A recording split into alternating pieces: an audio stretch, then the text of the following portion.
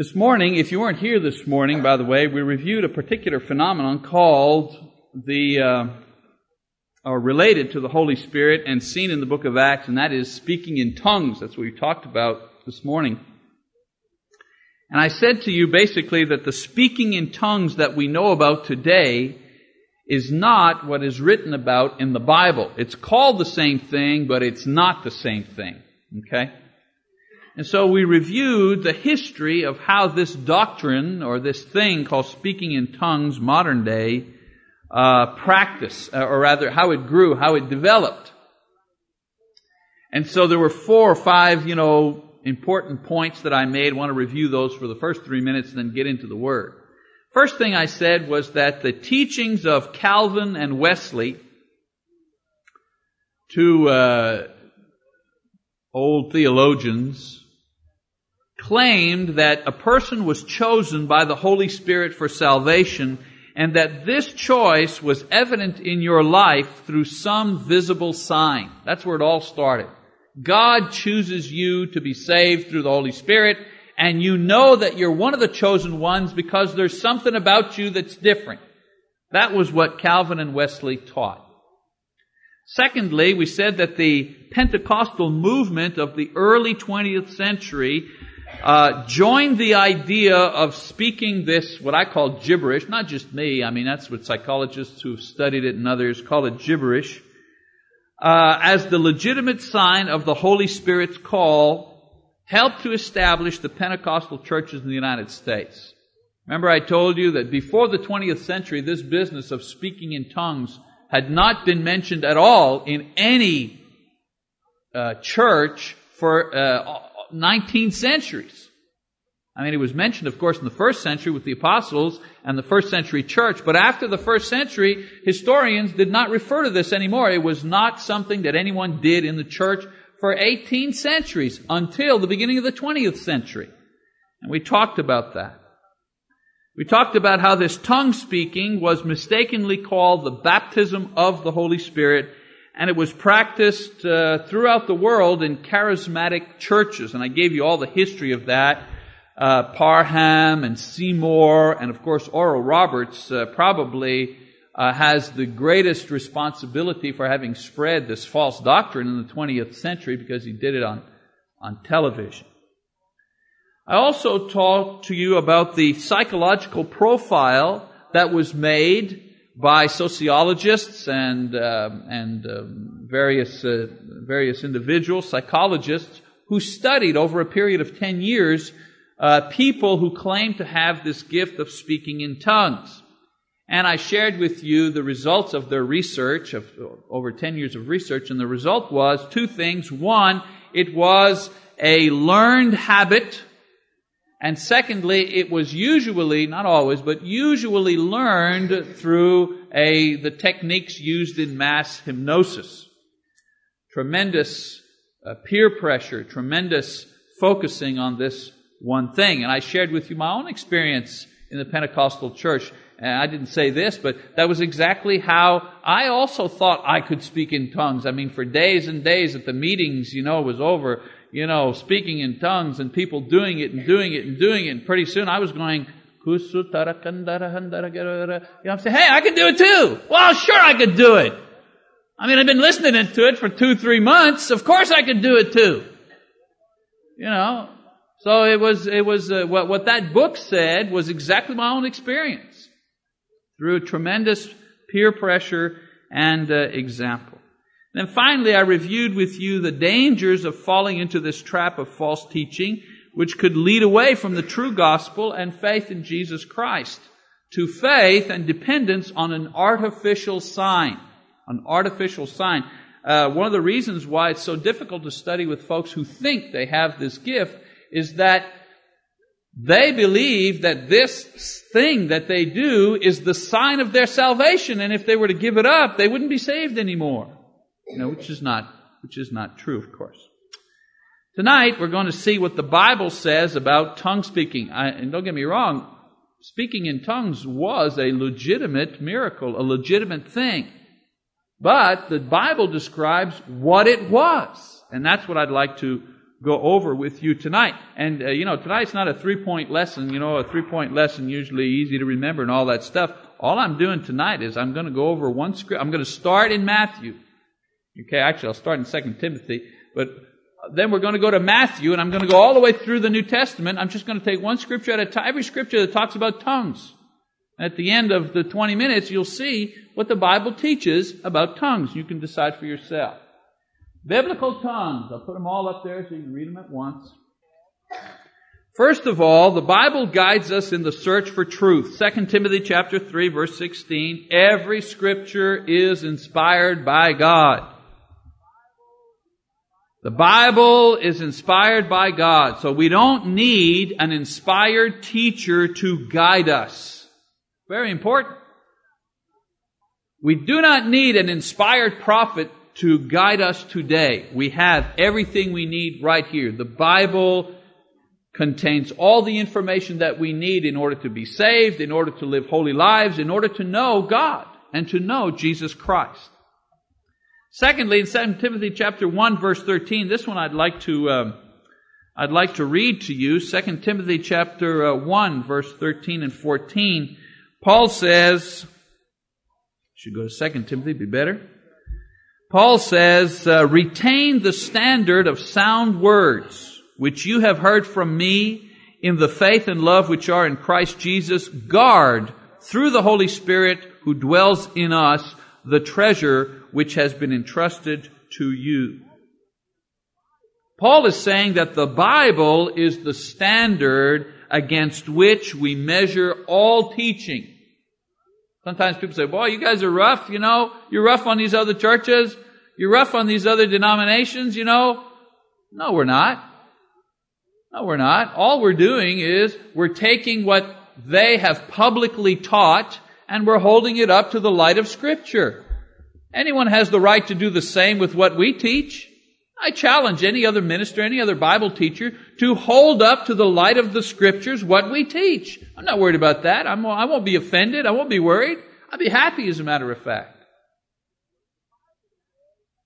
The Bible says the standard for what is true and right is not how you feel or what you've experienced. The Bible says the standard for what is true and what is right is the Bible itself. Nothing to do with feelings.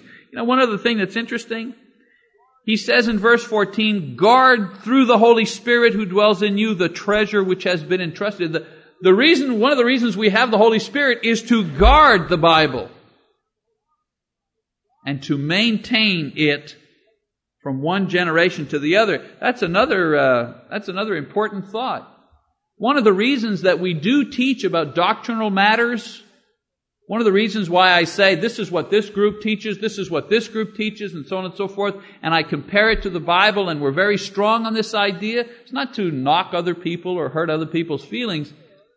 It's to make sure that we retain the soundness of the Word from one generation to the other. Because these young ladies and these young gentlemen here, these young Christians sitting in these first pews here, they are the ones who are going to be the Sunday school teachers and the Bible teachers and hopefully the preachers of tomorrow. And what I have found and discussed, as a matter of fact, with Dr. McMillan over at OC, we were kind of chatting about this problem of ministry students, and he said the single biggest problem with young men who are going into OC to train for ministry, they're not well grounded in the Word. They're not well grounded in the Word. They have to be, it was at one time they could start with these young men and just start teaching them the more difficult things about the faith, because they assumed that all these young men had been grounded properly in their home congregations. They knew the difference between the Old and New Testament. They knew the stories. They understood the basic doctrines. They were solid. And they came to learn how to preach. He said, not anymore. Now, he says, we've got to go all the way back to the beginning and teach them all the ABCs because they're not being taught that in the local congregations. Well, I hope that that's not true in this congregation. I hope that any young man that leaves here and goes to any training center, preaching school, college, whatever it is, will be solid in the faith. We will not get reports from professors and Bible teachers that our kids don't know the Word. I want them to know the Word, be solid in the Word. Now, what does the Bible teach about tongues, therefore? If it's the inspiration and if it's the standard, what does it teach? Well, there are several passages that teach about this phenomenon and give examples of it being done. And the way that you learn something is that you go to the Bible and take every passage that talks about that one subject and you read all of them and you kind of summarize what do they say. And that's what we're going to do tonight. There are not that many, so we're not going to be here all night. We start in Matthew chapter 28. So get your Bibles, old-fashioned Bible study. Get your Bibles. We're going to do them one at a time. Matthew chapter 28.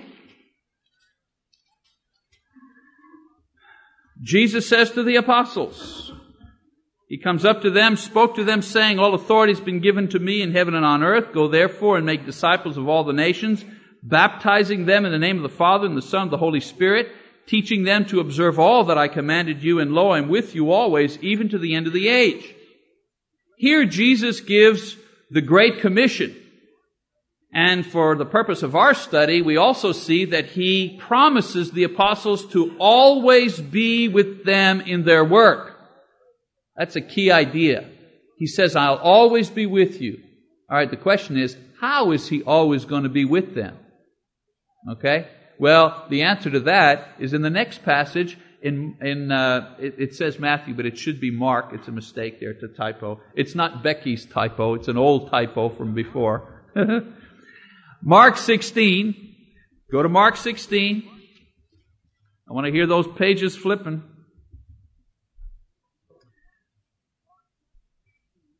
Mark chapter 16. He answers the question.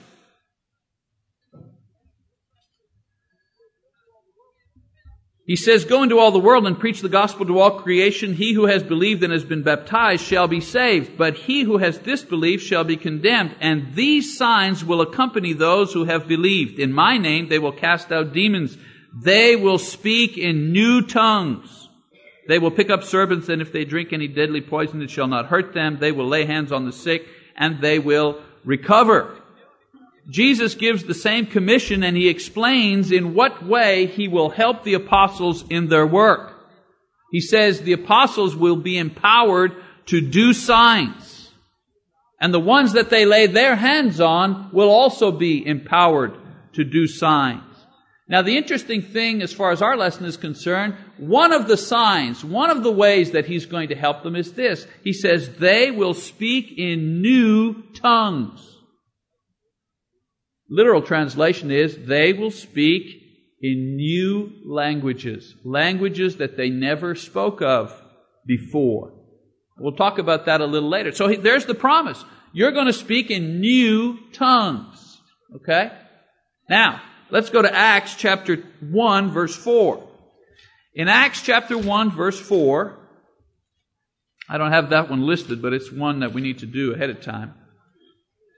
In Acts chapter 1, verse 4, Jesus gathers them together, and He commanded them not to leave Jerusalem, but to wait for what the Father had promised, which He said, You heard from me, for John baptized with water. Listen now, but you shall be baptized with the Holy Spirit. Notice He doesn't say, you'll receive the baptism of the Holy Spirit. He doesn't say that. He says, you will be baptized with the Holy Spirit. I challenge you to read through the entire New Testament and see if you can find anywhere where it says baptism of the Holy Spirit. You won't find it. You won't find it. It's baptism with the Holy Spirit. And as far as the apostles were concerned, baptism with the Holy Spirit was the empowering to do all those miracles, including speaking in tongues. That was what baptism with the Holy Spirit was all about. And on Pentecost, they received that thing. Okay, now, Acts chapter 2, verse 4. It says, the Holy Spirit comes upon them, and it says, and they were all filled with the Holy Spirit. There's the baptism with the Holy Spirit, okay? And began to speak with other tongues as the Spirit was giving them utterance. Very, very important. The word utterance means to speak plainly. in the Greek. It means as He gives them utterance, plain speech. No mystery here. Just as Jesus had promised, the Holy Spirit empowers the apostles, and the first sign that they manifested of their new empowering was the gift of tongues. Okay. Now we have to do a little grammar. The word tongues here in the Greek is made up of two words. The first word is glossa. And glossa in the Greek means a language. The second word is laos. And in the Greek, that word means tribes. You know, like a tribe. And so the word, we translate speaking in tongues. In the Greek, the word was glossolaos. Glossolaos, which means the tongues of tribes. The Holy Spirit empowered them to speak the tongues of tribes. Every instance of this word in the New Testament, the Greek word that they use is for human languages. There is another word in the Greek for what's called ecstatic utterance. All right? But every time the Bible mentions speaking in tongues, it always uses the Greek word for a human language. The tongue of tribes. Okay? All right. Acts chapter 2, verses 5 to 11. Very interesting. Now, it says, there were Jews living in Jerusalem, devout men from every nation under heaven, and when this sound occurred, the multitude came together and were bewildered because they each one, hearing them speak in his own language. And they were amazed and marveled, saying, why are not all these who are speaking Galileans? And how is it that we each hear them in our own language to which we were born? Parthians and Medes and Elamites and residents of Mesopotamia and Judea and Cappadocia, Pontus and Asia, Phrygia and Pamphylia, Egypt and the district of Libya around Cyrene, and visitors from Rome, both Jews and proselytes, Cretans and Arabs. We hear them in our own tongues, speaking of the mighty deeds of God. What was going on here? The apostles clearly demonstrate their ability to speak in human language that they had not known or studied before. The New Testament even names the languages that they were speaking. I mean, it even goes to the trouble of listing all the languages that they were speaking. And that they were speaking them without special interpretation. The people understood what the apostles were saying in their own language, which means that the apostles spoke clearly each particular language. It wasn't something, I hear people bend themselves out of shape, to make their own doctrinal point. Some people say, they were speaking this like ecstatic language that nobody understood, and the miracle was that God enabled all the people out there to hear in their own language. But, God doesn't go 6 blocks down the road to make a miracle. It says each apostle was speaking in a new tongue. And the people who were listening to them were understanding them in a known human language. And it even mentions the name of the languages. Clear speech. All right, let's look at a couple of more scriptures here. Acts chapter 10, verse 46 talks about Cornelius. I won't be able to read all the passages because some of them are long, but we can read this one. It says, Cornelius, the story, the Spirit falls on them, they begin speaking in tongues, and it says, for they were hearing them speaking with tongues and exalting God. Cornelius spoke in other languages, and Peter and the others were understanding exactly what he was saying.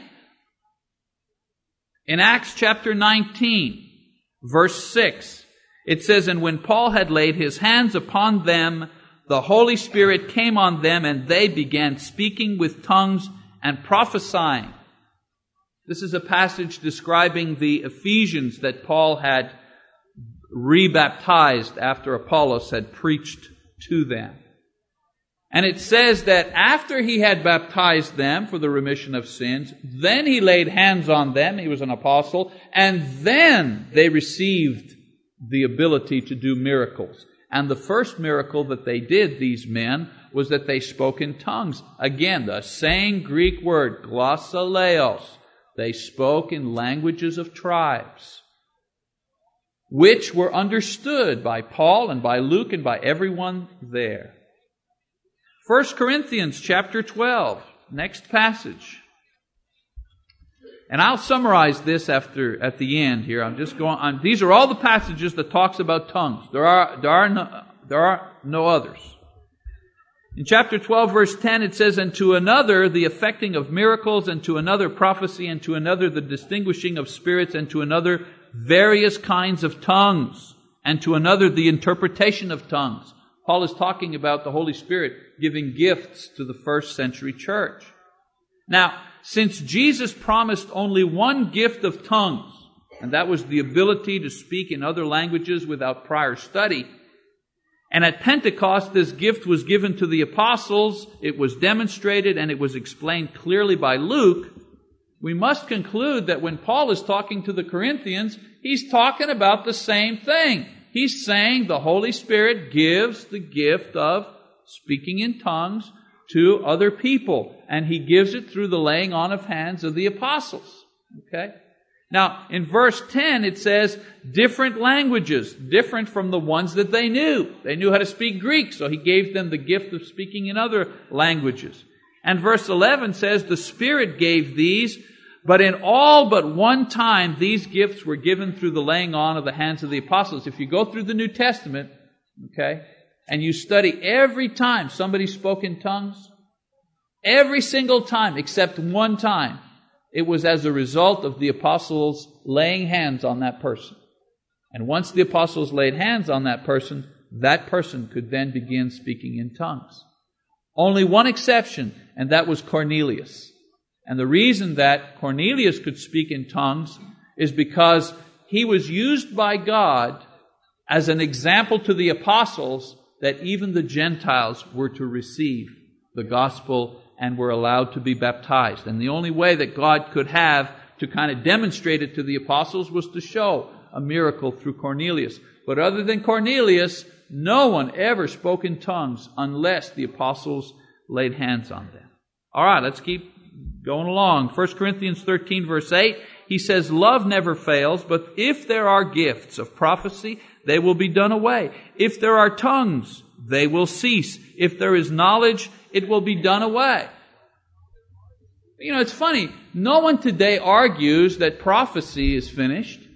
There are no prophets today who predict accurately the future and predict that some of them say, I'm a prophet and I can tell that you're angry and you have a spirit of anger. That's not biblical prophecy. Biblical prophecy says in 5 years this is going to happen on this day exactly in this way. Paul says that type of prophecy will be done away with. And he says knowledge. In other words, miraculous knowledge. No studying, you know the will of God. That'll be done away with. When? Well, when we have the Bible. We'll have all the knowledge right here. It's funny, no one argues the fact that these things will be done away with. Well, he also says tongues will be done away with too. Why do we try to hang on to that in the 20th century? It doesn't make any sense. The gift of tongues stopped, and the Holy Spirit didn't do it directly anymore because He did that only for a special time and a special reason during the first century. All right, let's look at some others here. I'll give you the rest. There you go. 1 Corinthians chapter 14:12. Let me read that to you. It says, "So also you, since you are zealous of spiritual gifts, seek to abound for the edification of the church. Therefore, let one who speaks in a tongue pray that he may interpret. For if I pray in a tongue, my spirit prays, but my mind is unfruitful. What is the outcome then? I shall pray with the spirit, and I shall pray with the mind also. I shall sing with the spirit. I shall sing with the mind also. He goes on and on to talk about this. Let's see. When in the assembly, Paul is saying a tongue speaker speaks only to God, since no one else understands his language. I mean, if I, all of a sudden, je commence à parler en français, et puis je commence à vous dire que Dieu est bon et Dieu m'aime, does anyone understand? Well, of course not. I understand, God understands, but none of you understand. All right? Now, thankfully, we have an interpreter in the audience. My wife, she speaks French. She understands also what I am saying. Paul is saying, what good is this gift of tongues to the assembly? If you start speaking in a language no one understands, you understand, God understands, nobody else understands, it's no good to you. So if you have that gift, make sure there's an interpreter. And so you can speak, and then the interpreter can get up and interpret for the church what you've said. That's the purpose of it. All right? Let's see, verses 3 to 19. Of course, I'm just repeating this here. The object is to edify and comfort and teach the church. And the gift that does that is the gift of prophecy, the gift of preaching and teaching. So he's saying to the church, don't try to get the gift of tongues. Try to get the gift of teaching and preaching. That's what builds up the church. He says, better you have 5 words that people can understand than 1,000 words that nobody can understand. What good is it? What if I preached my greatest sermon all in French to you? I'd feel good. God would understand, but who here would be edified? Other than my wife? No one would be edified. So he says, and I skipped down a little, in verse 20, he says, brethren, 1 Corinthians 14:20 says, brethren, do not be children in your thinking, yet in evil be babes, but in your thinking be mature. In the law it is written, by men of strange tongues, and by the lips of strangers I will speak to this people, and even so they will not listen to me, says the Lord. So then, tongues are for a sign, not to those who believe, but to unbelievers. But prophecy is for a sign, not to unbelievers, but for those who believe. If therefore the whole church should assemble together and all speak in tongues, and an ungifted man or unbelievers enter, will they not say that you are mad? But if all prophecy and an unbeliever or an ungifted man enters, he is convicted by all, and he is called to account by all. The secrets of his heart are disclosed, and so he will fall on his face and worship God, declaring that God is certainly among you. Paul says that tongues is a sign for unbelievers. The Old Testament said that the apostles would speak in foreign languages. That would be a sign that their message was legitimate. In Mark 16, Jesus said they would have this particular gift. He goes on to say that the gift of prophecy is a sign or a gift for believers because the word builds up the church. Prophecy also convicts those who assemble with the church because they can preach the gospel and people can understand it. Non-believers who have no gift of tongues or interpretation, if they come in, they don't know, and you're speaking in tongues, you can't understand what's going on. Okay? Then in verse 26, we'll run down again. He says, what is the outcome then, brethren? When you assemble, each one has a psalm, each one has a teaching, each has a revelation, has a tongue, has an interpretation. Let all things be done for interpretation, for edification. The goal of the meeting of the church is to edify the church. And so everything should be done in an orderly way. And then he finishes up, I don't have time to read it up. In verse 27 and 40, he goes through and talks about the proper way to conduct yourself in church.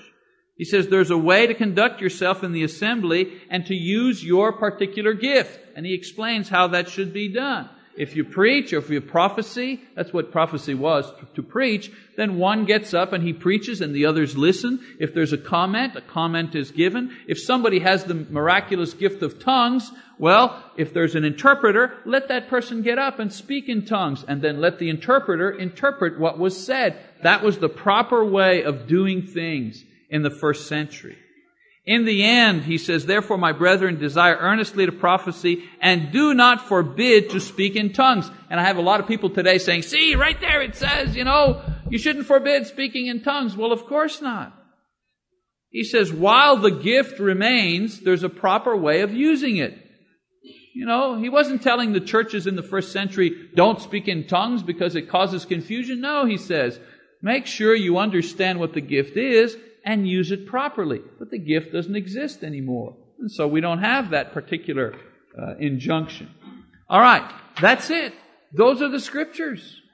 There are no more that speak about tongues.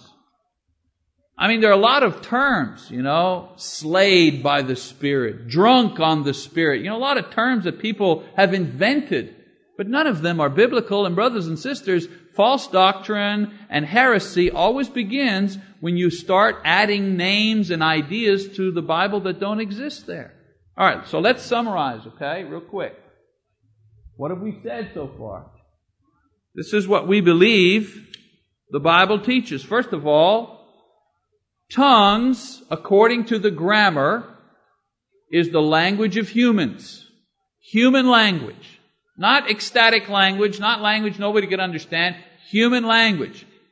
Sociologists and anthropologists have studied the tongue speakers, and they have concluded that what they are speaking is no known language, either modern or ancient or primitive. It has nothing. It isn't a language. They call it gibberish. Number 2, the ability to speak in tongues was the ability to speak a foreign language without study. Yes, I speak in tongues. People make jokes and say, oh, you speak French, you speak in tongues. No, I don't. I speak a foreign language because I grew up speaking that language. The legitimate miracle was if I could speak Russian now. Okay, that's the miracle. Or if I could speak Oki now. Could I get through the whole thing without saying that? I don't think so. Actually, the miracle is understanding Oki, not speaking it. But you know what I'm saying? The legitimate miracle is to be able to speak a foreign language without training. Thirdly, it was given to the apostles by the Holy Spirit at Pentecost. The baptism with the Holy Spirit empowered the apostles to do a variety of things, to heal and to have knowledge and to speak in foreign languages without prior training. And they demonstrated this ability on Pentecost Sunday. The Bible even lists all the languages that they spoke. Fourthly, it was given to Cornelius as a sign by the Holy Spirit. This particular miracle was given to one Gentile in a miraculous way as a signal or a symbol to the apostles that the gospel was also meant for the Gentiles. Up till that time, the apostles were only preaching to the Jews. It took them 10 years. Did you realize between Pentecost Sunday and Cornelius, 10 years went by, and the apostles were just preaching to the Jews. And so finally, God had to open their eyes that the gospel was also for the Gentiles, and He did this by allowing a Gentile to speak in tongues. And so that opened their eyes, and notice they baptized them right after that. Number 5, it was given to others by the laying on of hands. It was a legitimate miracle, but only the apostles possessed it, and only those on whom they laid their hands. And we read in the book of Acts, for example, Philip goes into Samaria, and he begins preaching, and he's doing all kinds of miracles. And a lot of people believe because of his preaching and the miracles. And it says in the book of Acts that Philip baptized all these people. But then he sent to Jerusalem for Peter and John, who traveled to Samaria. And once the apostles were in Samaria, they laid hands on the people that Philip had baptized, and immediately those people began to speak in tongues. Well, why didn't Philip lay hands on them? He could do miracles, he preached the gospel, but he didn't have the power to lay hands on them and transfer the gift. Only the apostles had that power. Number 6, it is used as a sign for unbelievers in the first century. Okay? It was used outside to show unbelievers that the gospel was the true message of God. If you notice, At Pentecost it was used this way. Simon the sorcerer saw it and was impressed. And how do you think the apostles who were Galileans went all over the place to preach the gospel in countries and nations where they didn't know how to speak the language? Well, they did it because they could speak in tongues. Number 7, it was used as edification with interpreters. Whenever tongues were spoken within the assembly in the first century, it was used simply to encourage the church. And always when there was an interpreter. Okay? And then finally, it ceased when the apostles died. Because there was no way to pass them on. Now, how do we know that God has, the question is, okay, the apostles died, but God could give it? Say God could do it? How do you know God didn't give this gift to all these people in all these charismatic churches? Well, very simple. Very simple. No one has ever demonstrated the biblical tongues. Nobody's ever demonstrated that. That's the problem right there. Anytime someone comes to me, if my mother begins to speak Chinese, I will change my doctrinal position.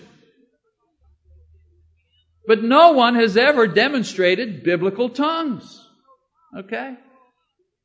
And if there are no tongues, there are no other gifts as well. They all go together. You ever notice people have tongues, but they don't heal, they don't have wisdom, they can't prophesy, they can't do all the other gifts, just tongues. But in the Bible, if you had the tongues, you could do all the other stuff too. So, I don't have an overhead for the last few things. Why do I not believe that tongues exist today? And I know you open TV and you'll get 10,000 people in an auditorium and they all believe that they can speak in tongues, and you say to yourself, well, by sheer numbers you ought to believe it. I mean, if 10,000 people can't be wrong, hey, listen. How many billions of people are there in China who are atheists? Does that mean atheism is right? We won't go by numbers or how big the cathedral is. That's not how you go. Why do I not believe tongues exist today? Number 1, they're not human languages. It's only gibberish. It's only gibberish. It's not a human language. Number 2, the Bible says utterance meant plain talk. They uttered in tongues. They spoke in plain languages. And that's not what this is. Number 3, the apostles are dead, so there's no way to receive the gift. Number 4, Paul says in 1 Corinthians that this gift would stop. Why do we have such a problem believing that? Number 5, it's never used as a sign for unbelievers today as it was intended. That's for me, that's the real point. The Holy Spirit says that the gift of tongues was used as a sign for unbelievers to impress them. Well, you know what? Nobody is ever impressed. As a matter of fact, Pentecostals never speak in tongues on TV. They never do it on TV. It's too weird. It's too weird. It's only used for mutual edification. If you ever went to a Pentecostal assembly, everybody's speaking tongues all at once. Well, that's unbiblical. The Bible says that's not the way you should do it. Number 6, anthropologists have recorded African tribes reproducing the same thing. They've gone to African tribes, and during their pagan rituals, they are using the same type of gibberish in their pagan rituals. Well, let's make up our minds here. Is it the gift of the Holy Spirit, or is it something else? If it can be reproduced artificially, you know what? If you wanted, we could have a class next month. I could teach all of you how to do it. I could teach you how to do it. If it's a learned thing, it's not of God. It doesn't pass the criteria. Brothers and sisters, don't be afraid to believe the truth.